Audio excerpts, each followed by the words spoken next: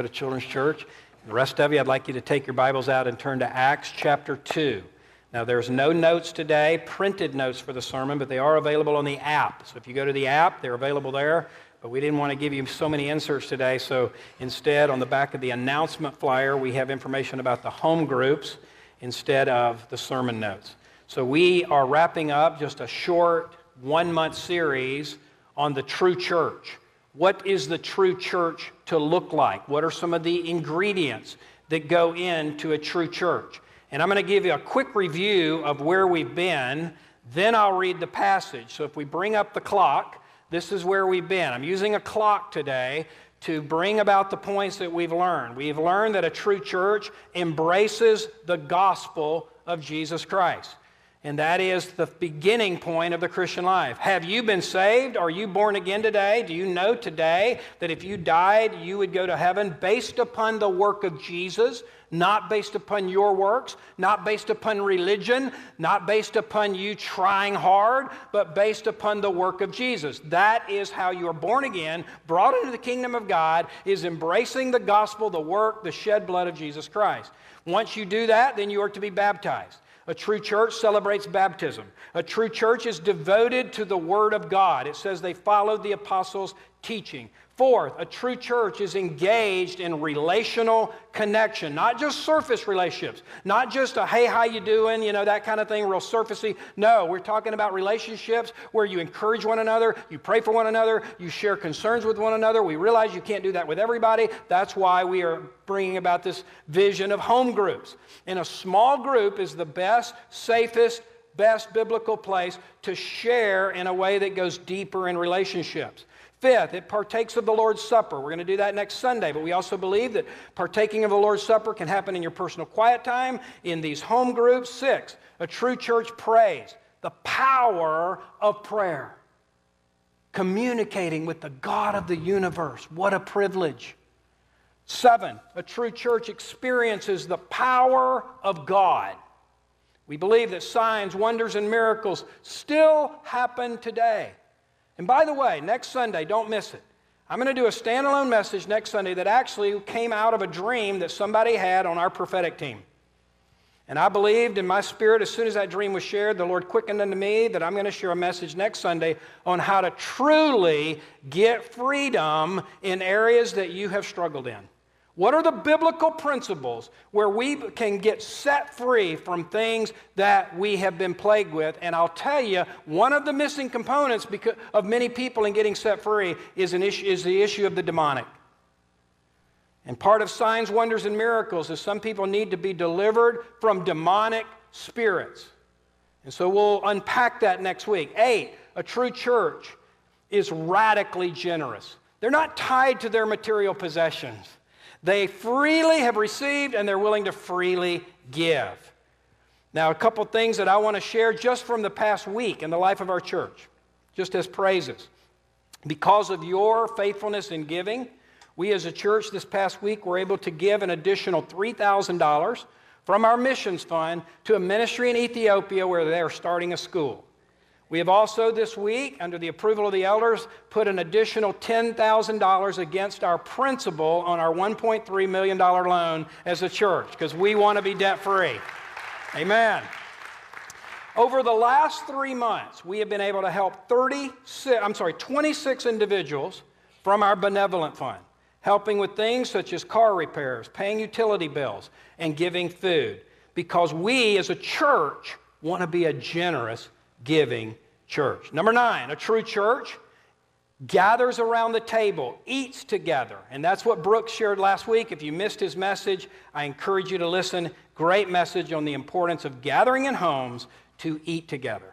All right, now let's stand together as I read Acts chapter 2, beginning at verses 41, and you will see many of the principles that I just shared, but then we have 2 additional ones that we're going to cover today as we wrap up this series.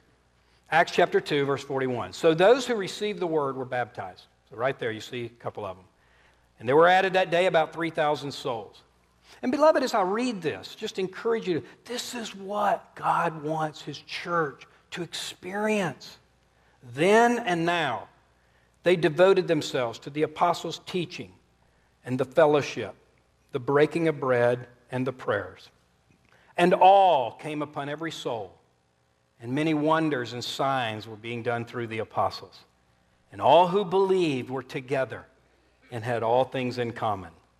They were selling their possessions and belongings and distributing the proceeds to all as any had need. Day by day, attending the temple together and breaking bread in their homes, they received their food with glad and generous hearts, praising God, that's what we're going to cover today, and then this final one, and having favor with all the people, and the Lord added to their number day by day those who were being saved. Father, in the name of Jesus, we ask you to anoint your word, apply it to our lives, make us the church and the individuals that you want us to be. I pray that from this message today, the next Billy Graham might become touched. The next John Deans might emerge. That great things, great fruit, many souls saved for your glory because of what we've learned in your word today. In Jesus' name we pray it and we receive now and expect a mighty move of your Spirit. Amen and amen. You may be seated. All right, we're going to cover two final points. First one is this. A true church worships God. In this passage, we see that phrase, and they were praising God. We know from church history that worship has been a huge component of the church since the first century. The worship, the praise of God. We know from the book of Psalms, it says to sing to the Lord. It says to sing to the Lord a new song. Psalm 100 says, enter his gates with thanksgiving and his courts with praise. Give thanks to the Lord. Over and over in the Word of God. The Old Testament, they had festivals and feasts in which worship was a huge part. They would gather together in celebration for what God had done and who He was. There are four things that make praise and worship a powerful thing. Number one, praise and worship blesses God. Psalm 103 says, bless the Lord, O my soul, and all that's within me. I will never forget a statement made by Dr. Charles Stewart, pastor of Watkinsville First Baptist, when I was a college student. And I attended that church back from 1979 to 1983.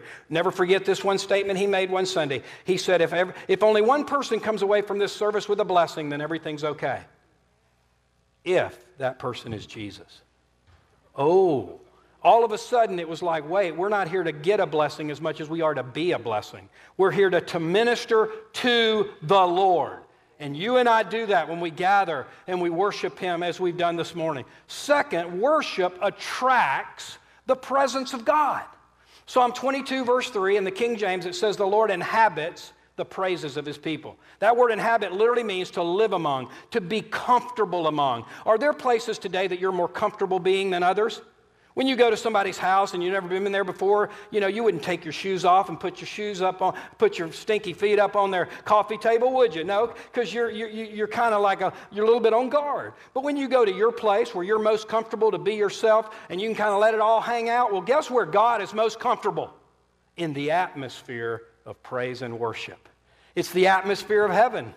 And so if you want to attract God's manifest presence, just enter into praise and worship, whether corporately or individually. Third, here's something else that happens. When God shows up, guess who takes off? Demons. It repels demonic spirits. I don't know about you, but I do not like mosquitoes. Do not like them. I used to live in Wisconsin. Mosquito was the state bird. I mean, they were everywhere. They bite you and carry you off to glory. There were so many. So what do? You put bug repellent on, right? You put on something that keeps them away. Praise and worship causes demons to flee. When God's presence shows up, demonic presence take off. Fourthly, it lifts the human spirit. You leave a service, you come on Sundays, you're kind of down, but you leave and you're like, man, I just feel lifted. I feel encouraged. Or when you're discouraged and maybe you choose to put on some praise and worship in your car as you're driving and all of a sudden you feel your human spirit kind of lifting.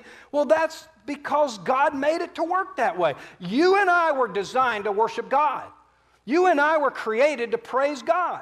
And when you put praise on, it lifts the human spirit. And there's a principle in Hebrews, listen. It talks about the sacrifice of praise. Sometimes praise requires sacrifice. You do it because He's worthy, even if you don't feel like it. And that's a sacrifice to do. But when you do, man, it's like trying to get water out of a well. You got to prime the pump.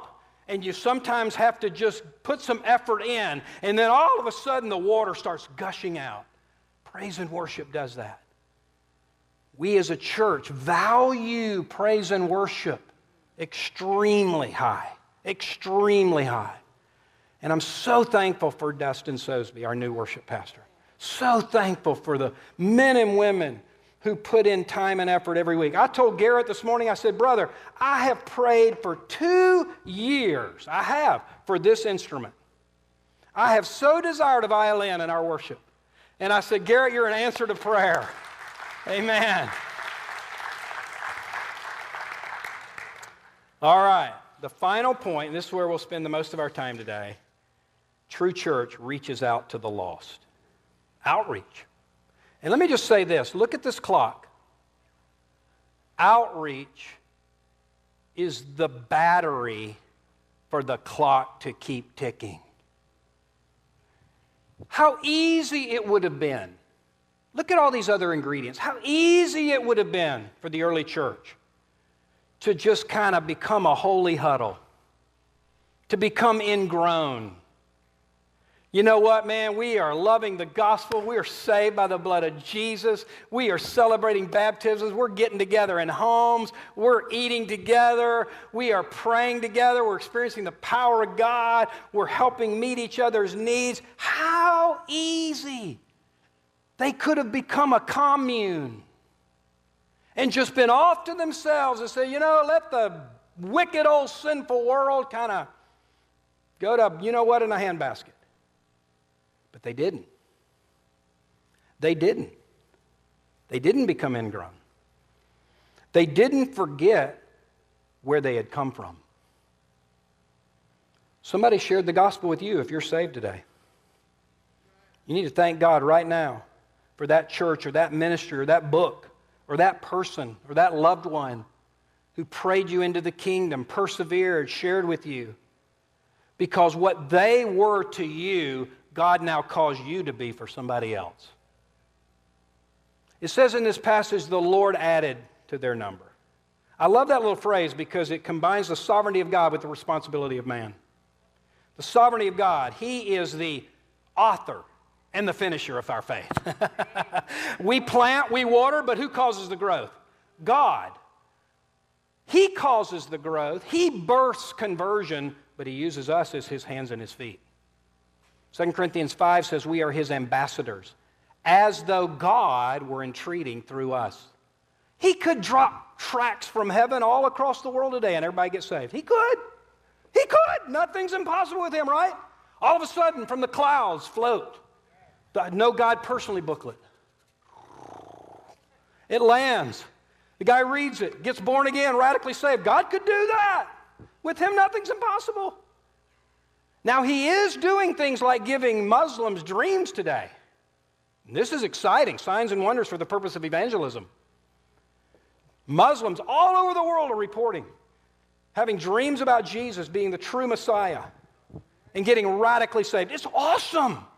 And we pray for that. And we'll see a prayer in Acts 4 that shows the biblical basis for signs and wonders for that purpose. At the same time, it's not an either or, it's a both and. His primary way of reaching lost people is using you and me as His hands and His feet and His instruments. And so we're going to see that today in this passage. The disciples didn't forget that He said, go into all the world and make disciples. The disciples didn't forget what He said in Acts 1 and 8, and you shall receive power when the Holy Spirit has come upon you, and you shall what? Be my witnesses. They didn't forget that Jesus said, as the Father sent me, so send I you. They didn't forget that Jesus said, I send you out as lambs among wolves. And what you have in the rest of the book of Acts is this increasing projection and progress of the gospel. The whole book of Acts is about the gospel going to new places, Jerusalem, Judea, Samaria, and then they begin to take missionary journeys, and it begins to go into Rome. And there's just increasing influence of the gospel touching lives And it's happening today as well. And you and I have the responsibility, but also the great privilege of being the hands and feet of Jesus, instruments of the gospel. What greater privilege could there be than to be in heaven and have people come up to you and say, thank you. Thank you for praying for me. Thank you for giving financially for that missionary to come to my country. Thank you for taking the time to share your testimony with me. Thank you for going to the Great Exchange that day, and I was that student who took that survey, and I blew you off. And I said, you're an idiot for believing this. 2 years later, I went through a very difficult time in my life. And that little pamphlet you gave me, I pulled it out of my dorm room drawer. And I reread it, and the Holy Spirit spoke to me, and I got radically saved. Let me introduce you to my Christian wife, my Christian children, my Christian grandchildren. I took on a small group in my church. Let me introduce you to the people in that small group that were touched by the gospel and discipled because you talked to me that one day. And you planted that seed. And I know you probably went home discouraged because I blew you off and I flipped you off. But you still love me. You still prayed for me. Folks, is there any greater privilege in the world than to have an influence on others? What a great privilege we have. So I want to just give you a few examples. First of all, in chapter 3, the very next passage, what happens after they experience these things that we see in Acts 2, the passage we read? Well, in chapter 3, Peter and John are going up to the temple at the hour of prayer. There's a lame man there, and they look. He's begging for money. And they say, silver and gold I don't have, but what I have I give to you. What did they have? The active presence and power of the Holy Spirit. Get up and walk. And the guy's healed. What did they do next? Did they start a healing crusade? Did they write a book on healing? Again, I'm not against any of that, but they didn't do that. Instead, what we see is they preach the gospel. Peter goes on and says, look, I want to tell you, the one who did this is the author of the universe. And they preach the gospel. And in the rest of Acts 3, they preach the gospel. So a guy gets healed, they preach the gospel. Then in chapter 4, what happens? Opposition from the religious leaders. They didn't like this. So in chapter 4, you have opposition from the religious leaders. And then what does it say in Acts 4:8? Then Peter, filled with the Holy Spirit, said to them, rulers of the people and elders, if we are being examined today concerning a good deed done to a crippled man, by what means this man has been healed, let it be known to all of you and to all the people of Israel that by the name of Jesus Christ of Nazareth, now look at this, whom you crucified. That's pretty bold.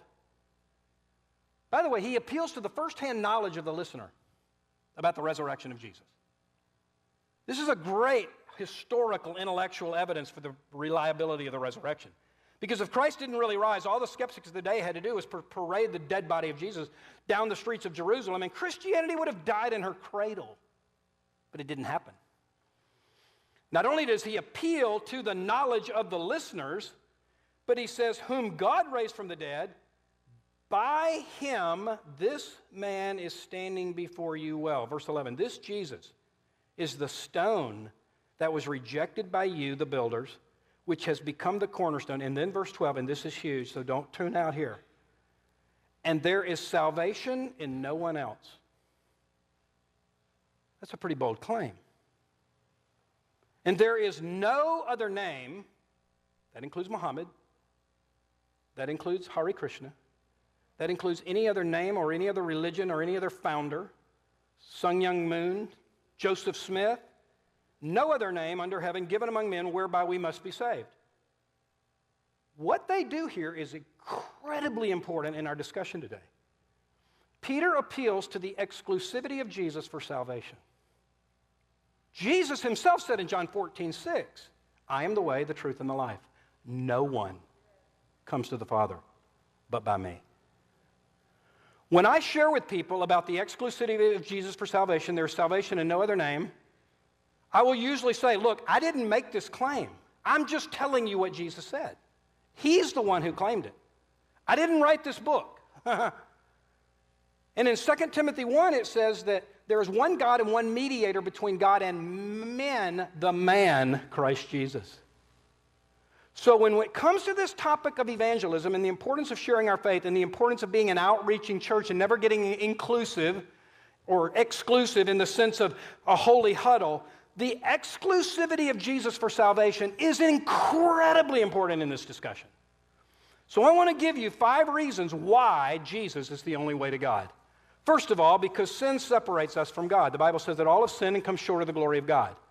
Isaiah 59 says that your sins have separated you from God. Secondly, our works cannot bridge that gap. The works that we do are insufficient to erase the sin stain. There is a stain called sin in the spirit of every person that cannot be erased or removed by good works, religion, benevolence, or anything on our part. And if you compare Christianity to all other religions are ultimately a works approach to get right with God. It is you doing something that will somehow make God accept you. Christianity has nothing to do with our works, it has everything to do with the work of Jesus. Christianity is not spelled do, it's spelled done. Jesus did it all. Hallelujah. And so the third reason is that a perfect payment was required on God's part. Because God is holy and just, a perfect payment is required to remove sin. In the Old Testament, it was always the perfect lamb that had to be sacrificed. Fourth, shed blood is the only remedy. The Bible says without the shedding of blood, there is no forgiveness. So now, with numbers 3 and number 4, you see, and listen closely, the deity and the humanity of Jesus being essential for salvation. He had to be fully God to be the perfect sacrifice. And he had to be fully man to shed blood. Thus, Jesus is fully God and fully man, which is fully necessary for full atonement. He was fully God and fully man, which was fully necessary for full atonement. You see now why the deity and the humanity of Christ is so essential to salvation. It's not just something we celebrate at Christmas one time a year. It is at the core of the gospel. It is essential for salvation. Jesus Christ had to be fully God and fully man to be our full Savior. Hallelujah. And because of that, number 5, justice is met and love is expressed. The holy justice of God, which people don't like to talk about today. They don't like to talk about the wrath of God. Well, God's loving. Yes, He is. And He's also holy. And His wrath is important. And His wrath comes against sin. And His wrath is coming against sin in future judgment for all who don't receive Christ. You may not like that. You may have a hard time understanding that. But that is what the Bible says. And so in Romans 5:8, we love to quote Romans 5:8, don't we? God demonstrates His own love toward us in that while we were yet sinners, Christ died for us. The next verse talks about being saved from the wrath of God. Why? Because Christ bore His wrath. That's why He said, my God, why hast thou forsaken me? Because at that moment He was separated from God, bearing upon Himself what we deserve, eternal separation. But Jesus bore that wrath, and His love was expressed. Full deity, full humanity for full atonement. Hallelujah. So do you understand a little bit better, hopefully, why Jesus is the only way to God? Essentially, it's the only means whereby we can be forgiven. And that is why, beloved, we must take this good news to those who are not saved. All right, then what happens in chapter 4, verse 18? After preaching the exclusivity of Jesus, and it's interesting that times don't change much. In 4:18, so they called them and charged them not to speak or teach at all in the name of Jesus. They're given a gag order. Look, keep your religion to yourself. Fine and dandy, y'all do that stuff in church, but don't you bring that here. Don't you be bringing that Jesus stuff here. Don't share Christ here. You just keep it in your little church thing. You ever hear that? Or better yet, oh, this is a good one. Get ready. Separation of church and state. Oh, you can't bring that here. Separation of church and state. By the way, let me clarify this. A little historical lesson. The separation of church and state was to keep the state out of the church, not the church out of the state. It was said, Thomas Jefferson wrote a letter to the Danbury Baptist because they were concerned that the government was going to come in and start restricting their freedom of expression. And he said, no, you have nothing to worry about. Separation of church and state. The state will stay out of your affairs. They're not going to keep you from worshiping God freely. It was never intended to keep the church out of the state, but the state out of the church. And if you want proof of that, look at the founding fathers, and there are many quotes about the Bible, Christianity, starting their meetings in prayer, and so forth and so on. But that's a whole nother discussion. So what do in response to this gag order? Verse 19, but Peter and John answered them, whether it is right in the sight of God to listen to you rather than to God, you must judge. We cannot but speak of what we have seen and heard. Whoa. Jesus has made such a difference in our lives. Jesus has transformed us. Jesus has set us free. Jesus has forgiven our sins and showed us his incredible love and grace. Jesus, we now know, is the only way to a personal relationship with God. He shed his blood that all might come to know him if they but will repent and believe on him. We can't keep quiet about this good news. Listen, how many of you know somebody who's died of cancer? How many of you know somebody who's died of cancer? Raise your hand high, high. Yeah, look at this, guys. What a terrible thing cancer is. If you've ever lost somebody to cancer, it's just a terrible thing. If today you are given the cure for cancer, you and you alone had the cure, and it could basically heal anybody of any type of cancer, what would you do with it? Would you just sit and keep it to yourself? No way, Jose. Man, you'd be posting that solution everywhere imaginable. Social media, you'd go to every hospital, share with every doctor, go to the CDC, whatever, would you not? Beloved, we have the gospel of the Lord Jesus, eternal solution for sin, eternal life. Okay, somebody gets healed of cancer, hallelujah be to God. They're still going to die of something. And they're going to have to stand before the Lord of the universe and give an account. So that cure for cancer, as good as it is nothing in comparison to the cure for eternal cancer called sin and death and hell. And God has given us the privilege of having that cure in the gospel. One more thing. Again, there's so many examples here, but I do want to bring attention to this prayer they pray at the end of chapter 4. Because I believe it's so significant, and I believe it's a prayer that I'm committing today to praying this on a more regular basis. I encourage us all to pray this on a daily basis. In chapter 4, verse 28, again, they're told not to preach. And let's go up to verse 27. Chapter 4, verse 27. For truly in this city they were gathered together against your holy servant Jesus, whom you anointed, both Herod and Pontius Pilate, along with the Gentiles and the peoples of the Israel, to do whatever your hand and your plan had predestined to take place. So I love that. Just the sovereignty of God in salvation. Yeah, you guys killed him. Yeah, you guys put him to death. But you know what? God sovereignly predestined that anyway. Because it was his eternal plan to bring salvation. But then verse 29, here's their prayer. And now, Lord, look upon their threats and grant to your servants to continue to speak your word with all boldness. Whoa. So in response to this gag order, in response to persecution basically, and it's going to intensify as you move across the book of Acts, what do they pray for? They pray for boldness. To speak the word of God with boldness while you, and here's an interesting phrase, stretch out your hand to heal, and signs and wonders are performed through the name of your holy servant Jesus. Read my track in the back called Signs and Wonders Then and Now, ? I've tracked the whole movement of miracle signs and wonders throughout the book of Acts and proven clearly that the main purpose of signs and wonders in the book of Acts is to bring unbelievers to faith in Christ. Verse 31, and when they had prayed, the place in which they were gathered together was shaken, and they were all filled with the Holy Spirit. Again, filled with the Spirit. We saw in 4:8, Peter filled with the Spirit, and what did he do? Preached. Filled with the Spirit here, what do they do? Continue to speak the word of God with boldness. So I believe in tongues. I believe in all that, but if you make tongues the all-in-all evidence of being filled, I would challenge you, when's the last time you've led somebody to Christ? When's the last time you shared your faith? Again, I'm not anti-tongues. I speak in tongues. But if you make tongues the initial evidence of being filled with the Spirit, I would say there's greater evidence that being filled with the Spirit should result in evangelism, much more than tongues.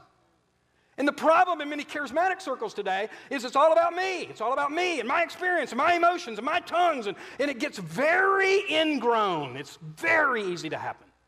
And again, I'm not against any of that. I believe in all of that. But I think it's important that the filling of the Spirit here we've seen twice. When Peter was filled and when they were filled, it resulted in boldness to proclaim the gospel. So just be careful, beloved. Be careful when you seek signs, wonders, and miracles. And go to the next meeting, and go to the next meeting, and go to the next healing crusade, and go to the next place where there's manifestations of the Spirit. Again, I'm not against any of that. But it is so easy, and I've seen it over and over and over in church history. The advantage of being 61 and being part of the modern charismatic movement in the 70s. And then the third wave, and the Pensacola, and the Toronto blessing. I went to all those places because I wanted all that God had. But I've seen those things begin to get very ingrown, and it's about me and my needs and getting another high and getting another miracle, having another emotional experience.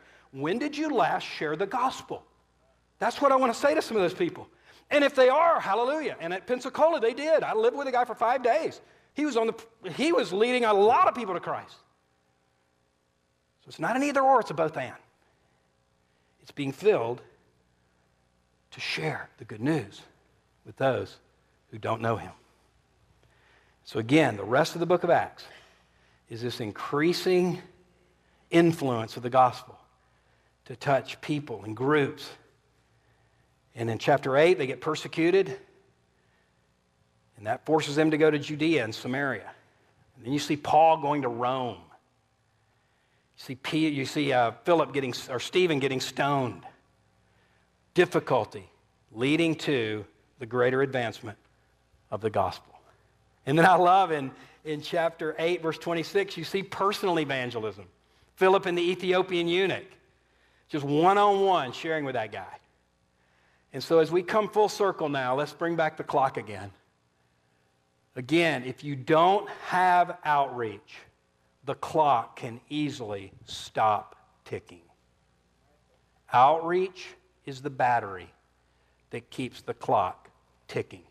Because when a person gets saved, when a person does get saved at, let's say, 12 o'clock, then they need to begin to go around the clock by being baptized, by getting deepened in the Word, by getting connected in relationships, by participating in the Lord's Supper and prayer and experiencing the power of God and generosity and eating and worship. And what do we call this whole clock? Here it is, discipleship. It's the discipleship clock. If you want to know what discipleship is, that's it. It's this clock continually going around and around and around because disciples make disciples. That's our goal for 2022. Be one, make one. It's not just be one, me growing, me getting this and that and the other. No, it's be one, make one. Because discipleship is all about multiplication. Seeing others brought into the faith, others growing, others going deeper. And that's what we want to see in our home groups.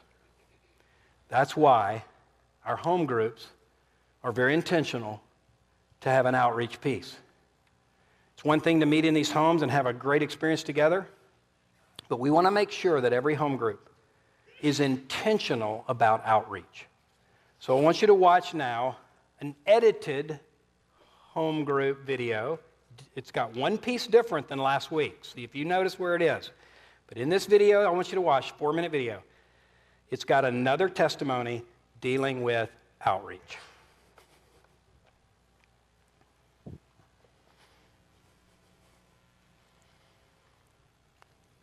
Hey everybody, I'm so excited about our home groups at Living Hope Church. I really believe this could be the most transformative thing we've ever done in the history of our church.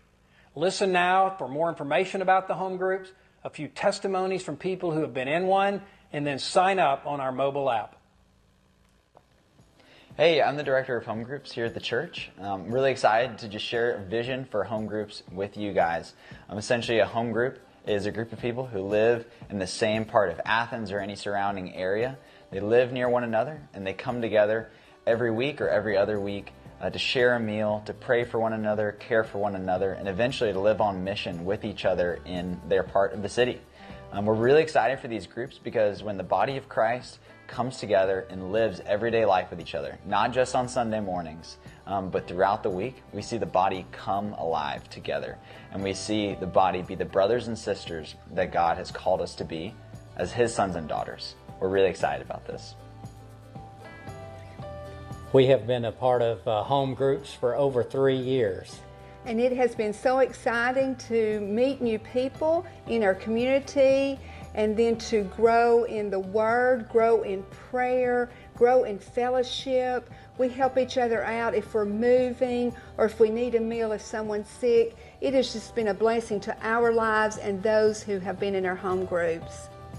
Allowing us to grow together more intimately and sharing maybe even some of our intimate thoughts and problems and struggles that we have in life. It's a safe place that you can be real and authentic in relationship, and what a tremendous blessing that is. You need to be in a small group. My name's Andy Hines, and my wife Julia and I attend the Lisa Chambers Home Fellowship. It's been a great experience. We have good teaching, we have good food, we have a lot of fun, and it is something that we look forward to every other week. Well, actually the first and third Mondays of the month. Tremendous time of fellowship. I recommend to anyone that they need to get into one, because that's where the church happens, is in the small groups. My husband and I have been in a home group for the past year, and it has been impactful and our favorite part of being a part of Living Hope Church so far. We've gotten to pray with and for each other, to encourage each other, and also to really focus on the missional aspect of the church. And we've been serving at a local homeless shelter and gotten to pray with and over some people, and just seeing Christ at work in Athens has been special and unforgettable. We've been a part of a home group now for the past couple of years with other couples and families from Living Hope. There's been several things that have really benefited us, but one thing that comes to mind is our kids have really enjoyed playing together with the other kids from other families.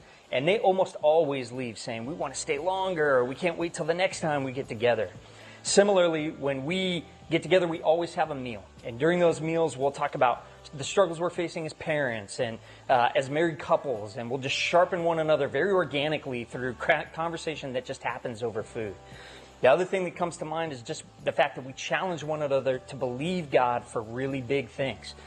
Specifically, there's been a couple of people who have trusted God for new jobs and known that He's been leading, but not necessarily knowing when those jobs are going to come up and how much they're going to get paid for those, and have leapt out in faith and even waited for the Lord to provide. So it's been so cool to see the Lord do what we have felt like has been the impossible.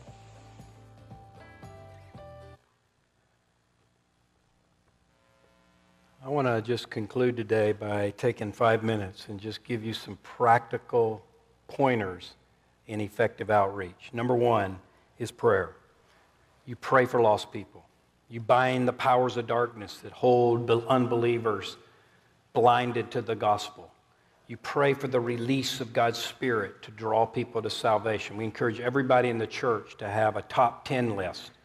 10 people that you know or who you have interaction with that are not saved, that you pray for on a regular basis, for God to move, for God to give you opportunities to share. Number two, your personal testimony. I encourage every believer to have their testimony able to share it in 2 minutes or less, to have it written out, memorized, and a good testimony has 3 pieces. Life before you got saved, how you got saved, and the difference Christ has made in your life. You have that ready and prepared at all times. Here's why. Because a person with a testimony is never at the mercy to a person with an argument. They can have all the arguments in the world, but they cannot refute your personal experience. Number 3, asking good questions. Rich talked about this in the ministry moment today. If you died today, do you know where you'd spend eternity? Who, in your opinion, is Jesus Christ? What's your spiritual background? Do you ever think about spiritual things? And here's the big one. If you died today and stood before God and He were to say to you, why should I let you into heaven? What would you say? And if that person gives an answer based on what they've done, you know, in fact, right there, they don't understand the gospel and they're probably not saved. And 99% of the people you ask will give you a works answer. How would you answer that today? Are you trusting in the work of Christ for your salvation, or are you trusting in your good works and effort? Today, you can be radically born again, saved, forgiven of your sins, if you put your faith and trust in Christ and abandon trusting in your own good works. And then the great question to ask at the very end, if you go through these questions, if you could know God personally, would you be interested? And if they say yes, then you take out a little booklet like this. We have a bunch of them in the lobby. Grab them. You need to always have something like this on hand where you could just walk them through the good news of the gospel of Jesus. God loves you. We are sinful. Christ died for your sins. You must receive Christ. Learning to draw out the bridge diagram is another great way, and that's given, that diagram, in this little booklet. Number 4, the Great Exchange. That is simply doing what we heard about today. That's an event that allows you an opportunity to share with others. Going to the streets. Every Friday night, we have a team that goes downtown Athens. It doesn't mean that you have to preach on the street corner, but often there's a whiteboard with questions people put, and that allows personal dialogue and interaction. Also, number 6 is inviting somebody to church. Sometimes we forget how simple but effective it can be just to invite somebody to come to church with you. And that can open up a whole discussion. What did you think of the message? Where are you at spiritually? Do you have any questions? See, questions are such an important way to evangelize because you're valuing their opinion. People love to be asked questions. People love to give their opinions. Jesus asked so many questions in his ministry. Number 7, using literature or podcast or movies, or, hey, would you be willing to watch this season of The Chosen, or this episode of The Chosen? Engaging people through some of the things that are available today. Just this week, one of the interns at Wesley was telling me about a friend of his father's who's Jewish. And this man has started attending a church. He's not sure why or how, but this Jewish man is starting to attend a church. And I shared with him, hey, a good resource to give to that Jewish man is More Than a Carpenter. It gives the historical basis for Jesus being the Son of God.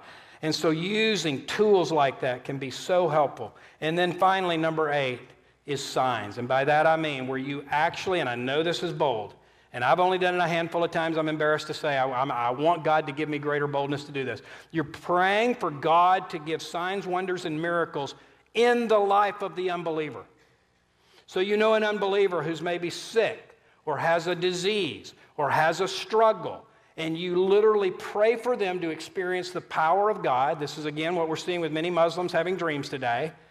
But this is the primary purpose of signs, wonders, and miracles in Acts, is to bring unbelievers to faith in Christ. These are just 8 practical ways that you can put into practice what we've talked about today. Listen, beloved, our topic today is of eternal importance. Eternal importance.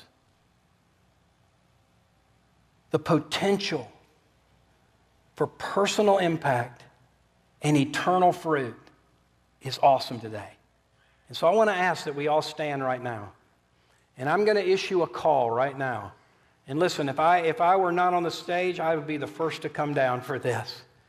Because I'm going to ask right now that if you would like God to give you greater compassion for lost people, increased in boldness. That doesn't mean you're preaching on the street corner. That doesn't mean that you're going to be obnoxious or rude. That's not what I mean by bold.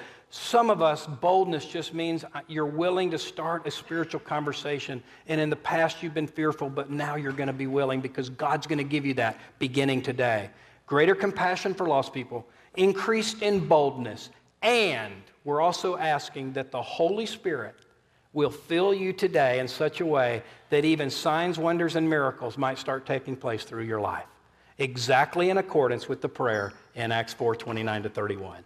If today you would say, if the worship team would come up, if today you would say, I want God to give me greater compassion, increase in boldness, and the filling of the Spirit for signs and wonders, I'm just going to invite you to come down front right now and I'm just going to pray over you, and then I'll give you some other instructions. Father, we thank you now. I pray that you would move upon your people. Lord, thank you for the hunger in your people. And I even believe right now you are delighted in seeing your people respond. God, I believe that this brings a smile to your face. Come closer to the front to allow room for others if you would. I believe, Lord, this delights your heart today, knowing that your people are saying, I am willing. I want to be the hands and feet of Jesus. And so I just want to encourage you right now, before I even pray for you, just in a fresh way in your own heart, just surrender afresh to the Lord. And even say to God, God, I'm willing to go where you say and do what you will.